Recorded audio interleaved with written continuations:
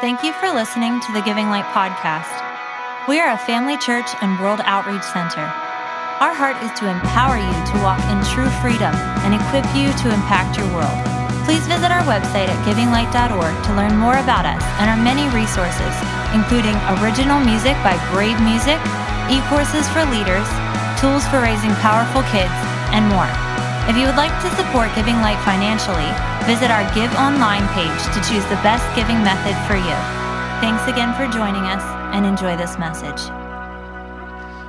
We were singing out of the overflow of the heart, the mouth speaks. And a lot of times I think people just see that in the negative light. Like when something bad comes out, we're like, oh, out of the overflow of the heart, the mouth speaks. But the opposite is true. As you fill yourself with the praises of God, as you put your attention on Him, guess what? When you're confronted with difficulty or when you're confronted in a situation, guess what's going to come out? What you put in. And who's responsible for that? We are. All right. Good stuff. So today I'm going to talk about harnessing the power of desire. I do want to say my kids say that I'm cheap, but I'm just not buying it. All right. Wah, wah, wah. All right. Sometimes you got to put a little joke in there, you know what I mean? So this sermon is really a part 2 of the last sermon that I talked on, where I talked on needs. And in that message, I taught on how to relate to our needs in a healthy way. Say healthy way. And by design, or that from the very beginning, we were created to be need-based beings. It's not because of the fall, but God designed us to be need-based beings. But by design, needs were meant to draw us into His presence and purpose. And so you might say, well, what went wrong? Well, let me tell you. Lies and sin entered the equation, which brought fear, shame, and control. But the truth is, God's original plan to supply all of our needs has not changed. And then I ended it out by explaining how to get our needs met through God's structure of provision. So in a nutshell, that was the basic premise of what I've shared. And so if you would like to hear the fullness of it, there's this crazy thing called the internet. And you can go check it out and listen to it on a podcast or whatever. But today, I want to talk about harnessing the power of desire. Now, needs and desires are closely related in how they affect our lives. So they're similar, but they're also separate. So going back to my previous sermon, if we're stuck in survival mode, we'll never tap into the power that God ordained desire to play in our lives. So yes, you can have desires. You can have a desire to meet your needs. But what I'm referring to today is once needs are met, okay? So like I said, go back and get a healthy understanding of how to relate to needs. And then this is kind of like part 2. So think of needs as God filling your cup and desire is the overflow, okay? So if needs... in that scenario, needs are God filling your cup, filling what you require, but then desire is the overflow, okay? Another way to look at it is needs are like a meal, right? And desire is like the dessert, okay? Proverbs 13:19, the desire accomplished is sweet to the soul. So fulfilled needs are the forerunner to satisfied desire. But God's ultimate plan is to get us to the point where we live from the overflow. If God was satisfied with only meeting the needs of His children, the Israelites would still be going around the mountain. If He only wanted to meet your needs solely, He would have been fine with just keeping the Israelites just going around the mountain. Because guess what? All their needs were supplied for. They had everything they needed. They had food. Their clothing didn't wear out. Now, for some women, that might be not great because they want to go shopping or whatever, but And men too, right? So every need was supplied, yet he had a promised land for them to enter. Do you see the difference? Now, they were a very different people when they entered the promised land, literally and also in the way of their thinking, right? So Joshua it's his turn, and they're basically saying, if anybody disobeys you, we're just going to kill him, right? So they're thinking of doubt and fear and disobedience and stubbornness. They're saying, listen, we're not going around the mountain one more time. So their attitude had really changed. So this is why it's part 2. Having a healthy understanding of our needs is essential to harnessing the power of desire. So let's define desire so that we're on the same page. There are 27 Hebrew words translated desire, obviously, in the Old Testament, and their meanings range from to yearn for, to long after, to seek, to delight in, to have pleasure. They can also have a negative connotation, to covet or to lust after, greed or rebellious will. These words are generally associated with human wants, emotions, cravings, sexual longings, as well as desire for God. Now, in the New Testament, they're very similar. Obviously, they're Greek words, they're not Hebrew words, but they're very similar. They're very similar. But let me just give you a simplified definition of desire. It's the feeling of wanting something. How many of you have ever felt that before? The feeling of wanting something. So I wanted to define desire because it reveals an important truth, that desire is our internal motivator. So what was it? To yearn for, to long for, to seek, to desire, to have pleasure in. So desire is our internal motivator. It's what moves us into action. If you did not have a desire for something, you would not be moved. Now, desire is an innate ability. What does that mean? It means it's a part of our DNA. It's an essential part of our existence. It's a function of the human design. So when God created mankind, he instilled within his creation the ability to desire and to be motivated by it. Can you say with me, desire is good? Desire is good. Genesis 1:26. Then God said, let us make mankind in our image and in our likeness, so that innate ability to desire found in all humans can be traced back to the very nature of God. To desire is to reflect the nature and image of God. Here's the thing. God is full of passion. He's full of desire. He's full of zeal, and yet he needs nothing. Right? God is full of desire, but he is the source of all things. So do you see how they're similar needs and desire is similar, or they relate to one another, but they're different. They're separate. So this tells us that desire is not dependent upon need. Desire can relate to need, but it's also separate from it. So I just wanted to make that distinction. But what's important is that we have desire because it's a part of God's nature. So I want to simplify how desire works, or I want you to think of it in this way. Desire means to see. Can you say that with me? To see, to desire, and then to pursue. So to see, to want or long or yearn for, and then to pursue it. You can see this in the nature of God from John 3:16. For God so loved the world that he gave his only begotten Son, that whosoever believed in him would not perish, but have everlasting life. So God saw the separation. God saw a broken relationship. God saw how sin perverted his creation. But what did he do? What was his desire? He loved, right? He loved. He desired reconciliation. He desired for the relationship to come back how he intended it for it to be. So he saw, he loved, and then what did he do? He gave. He pursued. He gave action to his passion. So we are made in his likeness.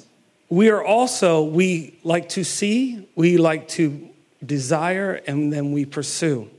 How many of you were not thinking about ice cream until you saw it on a commercial.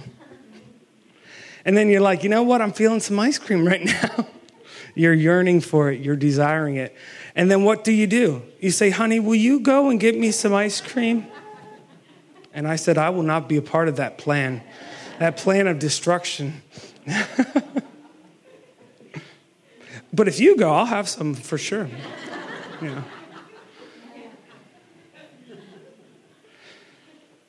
Anyways. So it's important to understand the order of how desire works.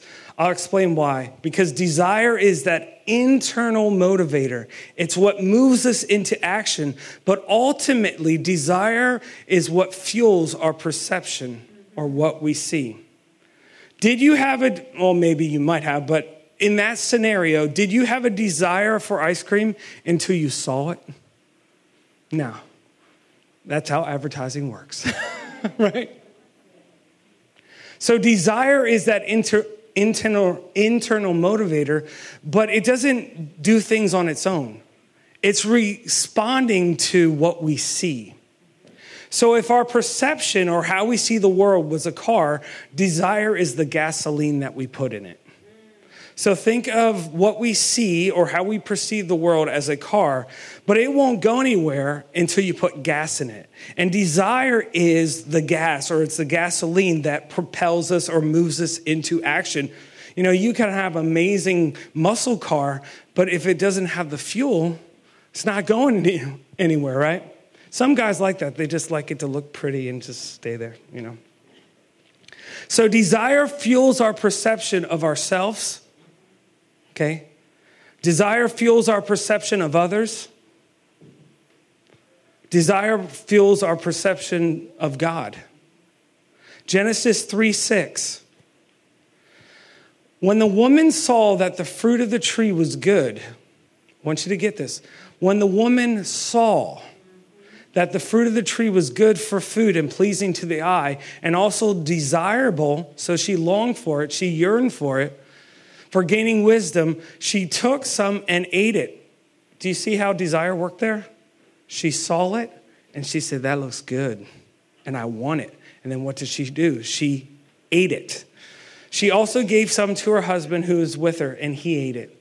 So this verse confirms that the ability to desire was firmly rooted in Eve before the fall. Remember when I said it's a part of our creation design to see, to want, and then to pursue after. It's actually a reflection of who God is.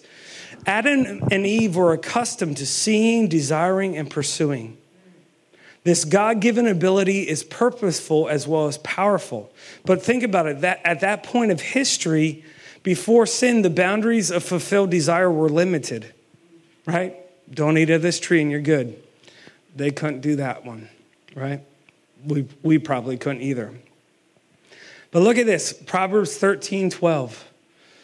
Hope deferred makes the heart sick, but when the desire comes, it is a tree of life. So it was not uncommon or out of character for Adam and Eve to see, to want, and to pursue. Desire fulfilled is a tree of life. So part of the purpose of desire is that when it is fulfilled, it produces a harvest of life. God's original purpose, right? Are you guys following me? Remember what I began the message out with? What comes out of our heart is what we put in it.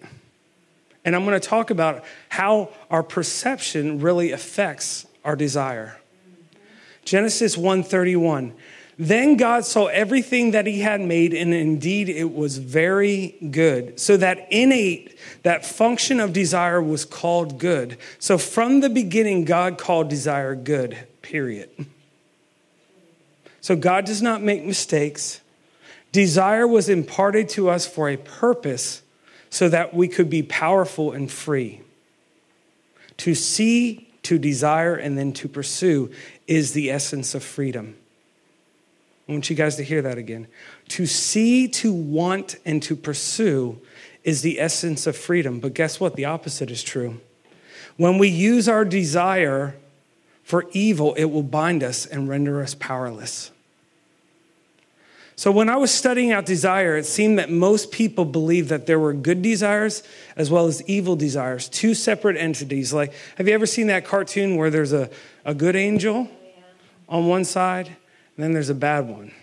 And they're fighting inside, right, to get power of control. But I don't believe that there are two entities of desire. I believe that there's desire, and God calls it good. So why are there scriptures speaking about both evil and good desires? Because desire will mirror your perception. Remember, desire is just a fuel to move the car, right? And what is the car? Your perception. Because desire will mirror your perception. In many of those passages, you also see the author then challenge their perception or confront their way of thinking. In 1 Peter 1:13 through 15, I'm kind of going fast because there's some things I want to get to. In 1 Peter 1:13 through 15, therefore, gird up the loins of your mind. Another version will say, exercise self-control. Prepare your mind for action. Therefore, gird up the loins of your mind. What is it saying? Take control of your mind, right? Be sober and rest your hope fully upon the grace that is to be brought to you at the revelation of Jesus Christ. So it's saying, take control of your mind. But where are you placing your attention? On Christ. Then it goes on to say, as obedient children, not conforming yourself to the former lust. Other versions will say evil desires. As obedient children, not conforming yourself to the former lust, as in your ignorance. Why were there evil desires? Because they had a lack of understanding.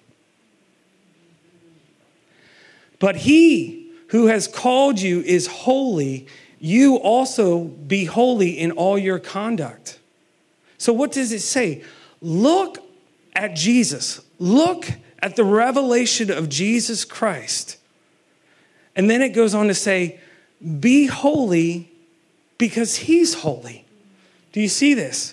So prepare your mind for action. Use self-control. Remember what I said, desire fuels your perception. You could see this throughout the New Testament so much. Look at Jesus. Fix your eyes on Jesus. Fix your eyes on truth. I mean, you see it in the story where Peter wants to go out and walk on the water with Jesus. What happens? He takes his eyes off Jesus, and what happens? He begins to seek. You see this pattern throughout the New Testament. Fix your eyes on Jesus. Look unto Jesus. Because your desire will fuel your perception. So if I continually fix my eyes on Jesus, where will my desires take me then? Come on. Because it is our desire that fuels our perception. If you think about how much you hate someone and you meditate on that, what will your desires start to look like? It's going to fuel what you hate.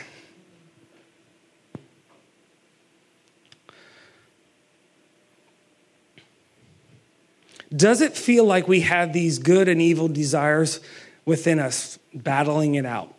Yes. It's more of a battle of truth, but not of two separate entities of there's this evil angel and this bad angel, or this evil angel and this good angel. Do you realize in Christ we are a new creation? The old is gone, the new has come. Yeah, that's right. And we're saying, oh, we got this devil inside of us. When Adam and Eve chose to eat the fruit of the tree, it was a perversion of a gift. What was the gift, or what was that nature that was given to them? To see, or to perceive, to long for or to yearn after, and then to pursue after it. That's what they did. But what happened? They believed a lie. The lie affected how they saw, which fueled their action to sin. So what was the enemy doing? You know how you've been spending time with God, in the cool of the day? He's with you, but you know what? He's holding something back from you. He's not giving you the very best. He knows. He knows if you eat this fruit, you'll be like him. What is he doing?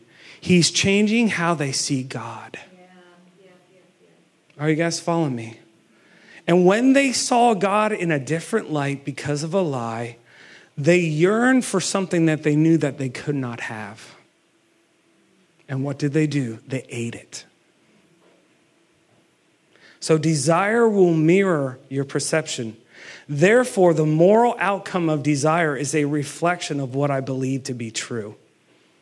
See, it's easier to say, well, that evil desire in me, this little devil on my shoulder, that's what made me do it. Now, actually, the moral outcome of desire is a reflection of what I believe to be true about myself, about others, and even about God. You have the gift of desire, and God calls it good.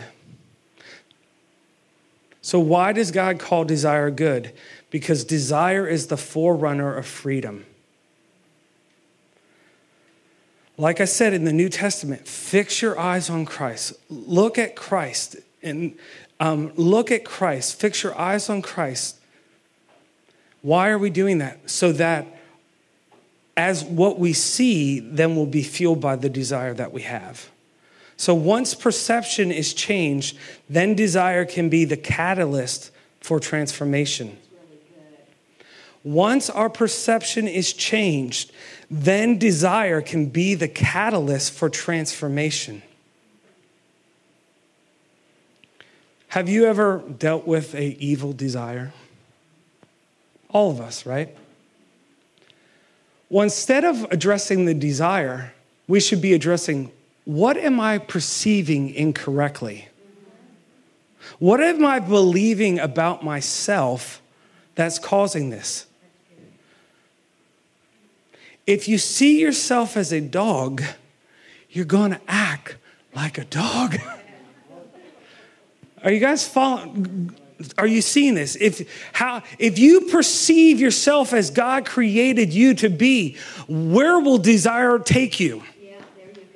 There you go. Like I said, desire is the forerunner of freedom.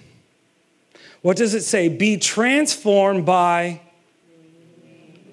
renewing the mind. Be transformed by kicking that devil off your shoulder? No. Be transformed by the renewing of your mind. We have the mind of Christ.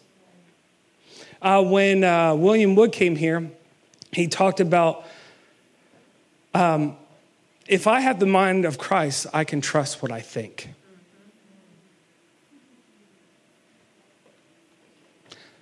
See, well, I'll move on from that.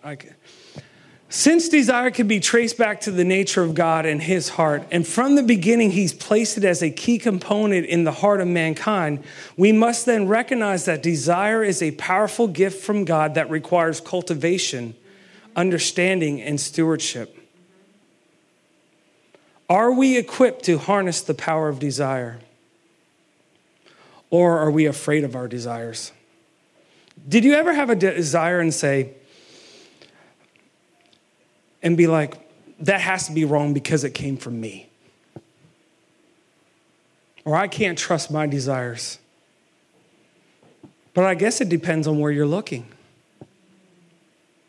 Remember, God calls it good. So I don't want to stifle something that God calls good. Having desire and having our desire fulfilled is part of the normal Christian life. Much of the church has created strategies that suppress desire rather than empowering the believer to activate and steward it. If we're going to be a free people, a powerful people, we must be able to harness the power of desire and not suppress it. Proverbs 13:12, hope deferred makes the heart sick, but when the desire comes, it is a tree of life. So when desire is fulfilled, It is a tree of life. So if we don't learn to steward this powerful gift, we'll be waiting around for God to do something He's called us to do. So I want to give you some practical ways of harnessing desire. So this would be the first and most important step in stewarding the gift of desire, and that is to have proper perspective. 2 Corinthians 5:16 through 21. Therefore, from now on, so something's changed, right? Are you guys seeing this? Therefore, from now on, we regard no one according to the flesh. That's a tough one. Even though we have known Christ according to the flesh, yet now we know him thus no longer. Therefore, if anyone is in Christ, remember how I said something's changed? Therefore, if anyone is in Christ, he is a new creation. Old things have passed away. Behold, all things have become new. Now, all things are of God, who has reconciled us to himself through Jesus Christ and has given us the ministry of reconciliation. Why can we not look at someone through the flesh? Because we won't want to have reconciliation. We won't want to be a minister of reconciliation. Are you guys following me? That is that God was in Christ reconciling the world to himself, not imputing their trespasses to them. So this is our model, right? Not imputing their trespasses to them. And has committed to us the word of reconciliation. Do you see why we cannot look or regard someone according to the flesh? Now then, we are ambassadors for Christ, as though God were pleading through us. We implore you on Christ's behalf, be reconciled to God, for he has made him who knew no sin to be sin for us, that we might become the righteousness of God in him. In who? In Christ. So remember, desire is what fuels our perception. So as believers, we're commanded to view or perceive our world through the lens of Christ. Since we are believers, we have to view ourselves through Christ. We have to view our neighbor through Christ, the one that bothers you, right? That gets you going, gets your blood flowing. Yeah, that one. And we have to view our relationship with God through Christ. And you can see that all in this verse. We perceive others through Christ. So then, from now on, we have a new perspective that refuses to evaluate people merely by their outward appearance. So good. No longer according to the flesh, but through the eyes of Christ. Amen. I love how that started out. Therefore, what does it say? Therefore, from now on, this is what's required of you. To view others through the lens of Christ. We are to perceive our relationship with God through Christ. For God made the only one who did not know sin to become sin for us, so that we who did not know righteousness might become the righteousness of God through our union with him. So how should we look at our relationship with God? Through Christ, through what Christ has done. And then it goes on, and we need to perceive ourselves through the lens of Christ. Now, if anyone is enfolded into Christ, he has become an entirely new creation. You mean that dirty dog is dead? Yes, that dirty dog is dead. All things that is related to the old order have vanished. Behold, everything is fresh and new. In Galatians 5:24, and those who are Christ have crucified the flesh with its passions and desires. So we cannot look at ourselves through the lens of flesh. We cannot look at others through the lens of the flesh. We cannot look at our God through the lens of flesh. It's all through Christ. So our perspective is through Christ, not the flesh. As a believer, the only possible way for you to have an evil desire is to view yourself, others, and God through the lens of the flesh. Wow, that's really good. Like I said before, if you're struggling with so-called evil desires, challenge how you think about yourself, about others, and about God. And to see those three things through the lens of Christ. Because your desires will mirror your perception. We don't have a desire issue, we have a perspective issue. Because of Christ, how we relate to our desires have completely changed. It's easy to think that desires are what control us because they are that internal motivator.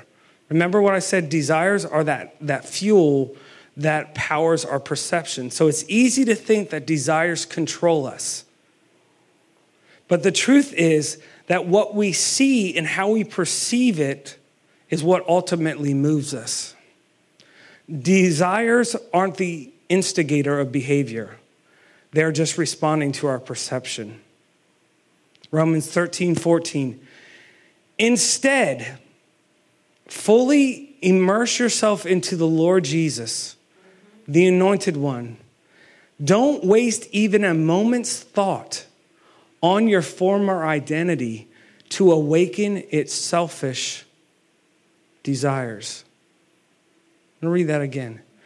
Instead, fully immerse yourself into the Lord Jesus. So we're fixing our eyes on Jesus. We're viewing ourselves. We're viewing others. We're viewing God through the lens of Christ. Immerse yourself into the Lord Jesus, the Anointed One, and don't waste even a moment's thought on your former identity to awaken its selfish desires. Remember, we are a new creation in Christ. The old is gone, the new has come. So don't even waste a moment's thought on your former identity. Why? When you start thinking how bad you are, what a dirty dog you are. I have experience with dogs now. So Major would not like this sermon because he's like, why were you talking about me that way? Don't waste even a moment's thought on your former identity. Why? Because it awakens selfish desires. What is desire? To see, to want, and then pursue. Don't give a moment's thought on the old man, that dead man, that man that's been crucified with Christ. Don't even give that a moment's thought. Why? Because it will awaken desires. Why? Because what I see will fuel what I do.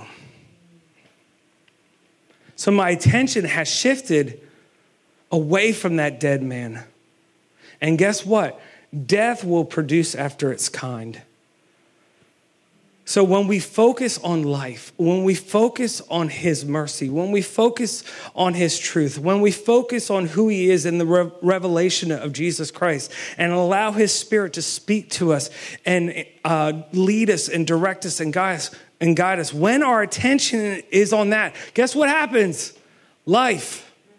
The thief comes to steal. I didn't even have it in my notes, but it has to be in every one of my sermons. The thief comes to steal, kill, and destroy. But I, speaking of Jesus, have come to give life and life more abundantly. When you focus on him, guess what? Your desires are going to start moving towards life. When desire is fulfilled, it is a tree of life. So how we perceive informs our desires, not the other way around. You don't have to struggle to control your desires. Wow, that's good. Yeah. The challenge is to see our world through the lens of Christ. Paul speaks of this challenge. Philippians 3:12. Not that I have already attained or am already perfected, but I press on. I keep my eyes on the prize. So Paul had one compelling focus: to know, to see, to experience a life through the finished work of Jesus Christ. Philippians 3:14, I press toward the goal for the prize of the upward call of God in Christ Jesus. I want to challenge you, that prize is not your calling. That prize is not your giftings. That prize is Jesus. The prize is Jesus. The prize is a relationship and fellowship with Jesus. Can you see why it's imperative to see through proper perspective through Christ if we want to cultivate, understand, and steward our desire? If we can do this, it's really winning the biggest battle.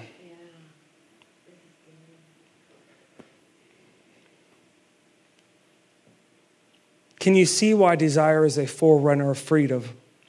If I keep my eyes on him, it will inform my internal motivator to pursue. Yeah. When we keep our eyes on him, that desire is going to start motivating us to, like, I got this from Bill Johnson, but I think it's awesome. So I use it a lot. But like in the natural, the less you eat, the hungrier you get. Right? How many of you have been hungry and you haven't eaten and it's not a pretty situation and people just back up from you? All right? But in the spirit realm, the less you eat, you become passive. Or the more you eat in the spirit realm, the hungrier you become.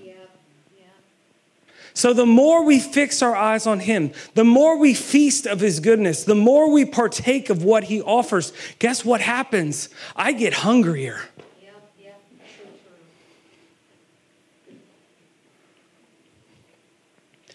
So the biggest thing that we can do to cultivate and steward desire is to see ourselves, see others, and see God through the lens of Christ.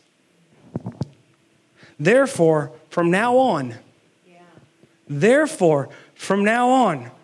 don't look at those around you according to the flesh. And then it talks about how we see ourselves, that we're a new creation. And then it talks about that we are the righteousness of God in Christ Jesus. Yeah.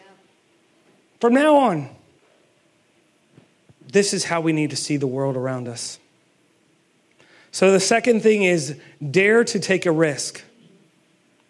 Proverbs 16:9, the heart of man plans his way, but the Lord establishes his steps.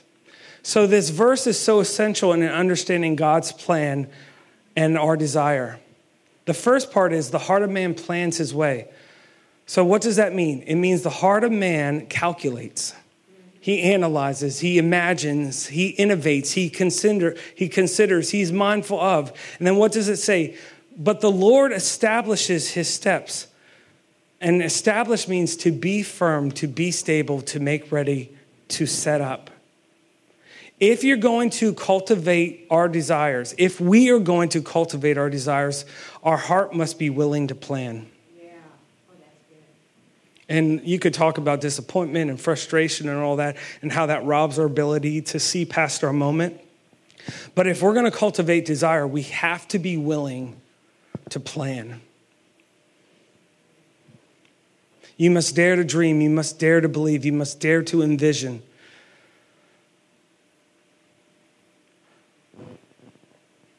So you have to be willing to step out of the boat for your feet to be established. Matthew 14:28. Then Peter called to him, Lord, if it's really you. I love that. You're in a storm. If it's you, God, tell me to come out. Walking on the water. What is that? That is the heart of man plans. He envisions. He says, if that's Jesus out there, I want to be out there. Matthew 14:29. Yes, come, Jesus said. So Peter went over the side of the boat and walked on the water towards Jesus. The Lord established his steps. In a thing, unless it's ice, it's not firm, right? Matthew 14:30. But when he saw the strong wind and the waves, he was terrified and began to sink. What did he do? He looked at the wind and the waves. Then it says, "Save me, Lord," he shouted. It wasn't until he took his eyes off of Jesus that the firmness or the establishment of his steps failed him. Yep. Matthew 14:31. Jesus immediately reached out and grabbed him. "You have so little faith," Jesus said. "Why do you doubt me?" Wow, doubt me. So many people are so afraid to step outside of God's plan and God's calling and God's purpose. But I believe you can if you're in Christ. Think about that. If you are in Christ and your eyes are set on him, how can you be outside of God's will? That doesn't mean you don't make a mistake, but he's right there when we call out. Are you guys following this? Philippians 3:12, not that I have already attained, he's saying I'm not perfect, or that I am already perfected, but I press on. I keep my eyes fixed on the prize. So I want you guys to really get this. When your eyes are set, you can trust what's in your heart. Well, how do I know if I can trust my desires? How do I know? If your eyes are set on him, you can trust what's in your heart. Thank you, Father.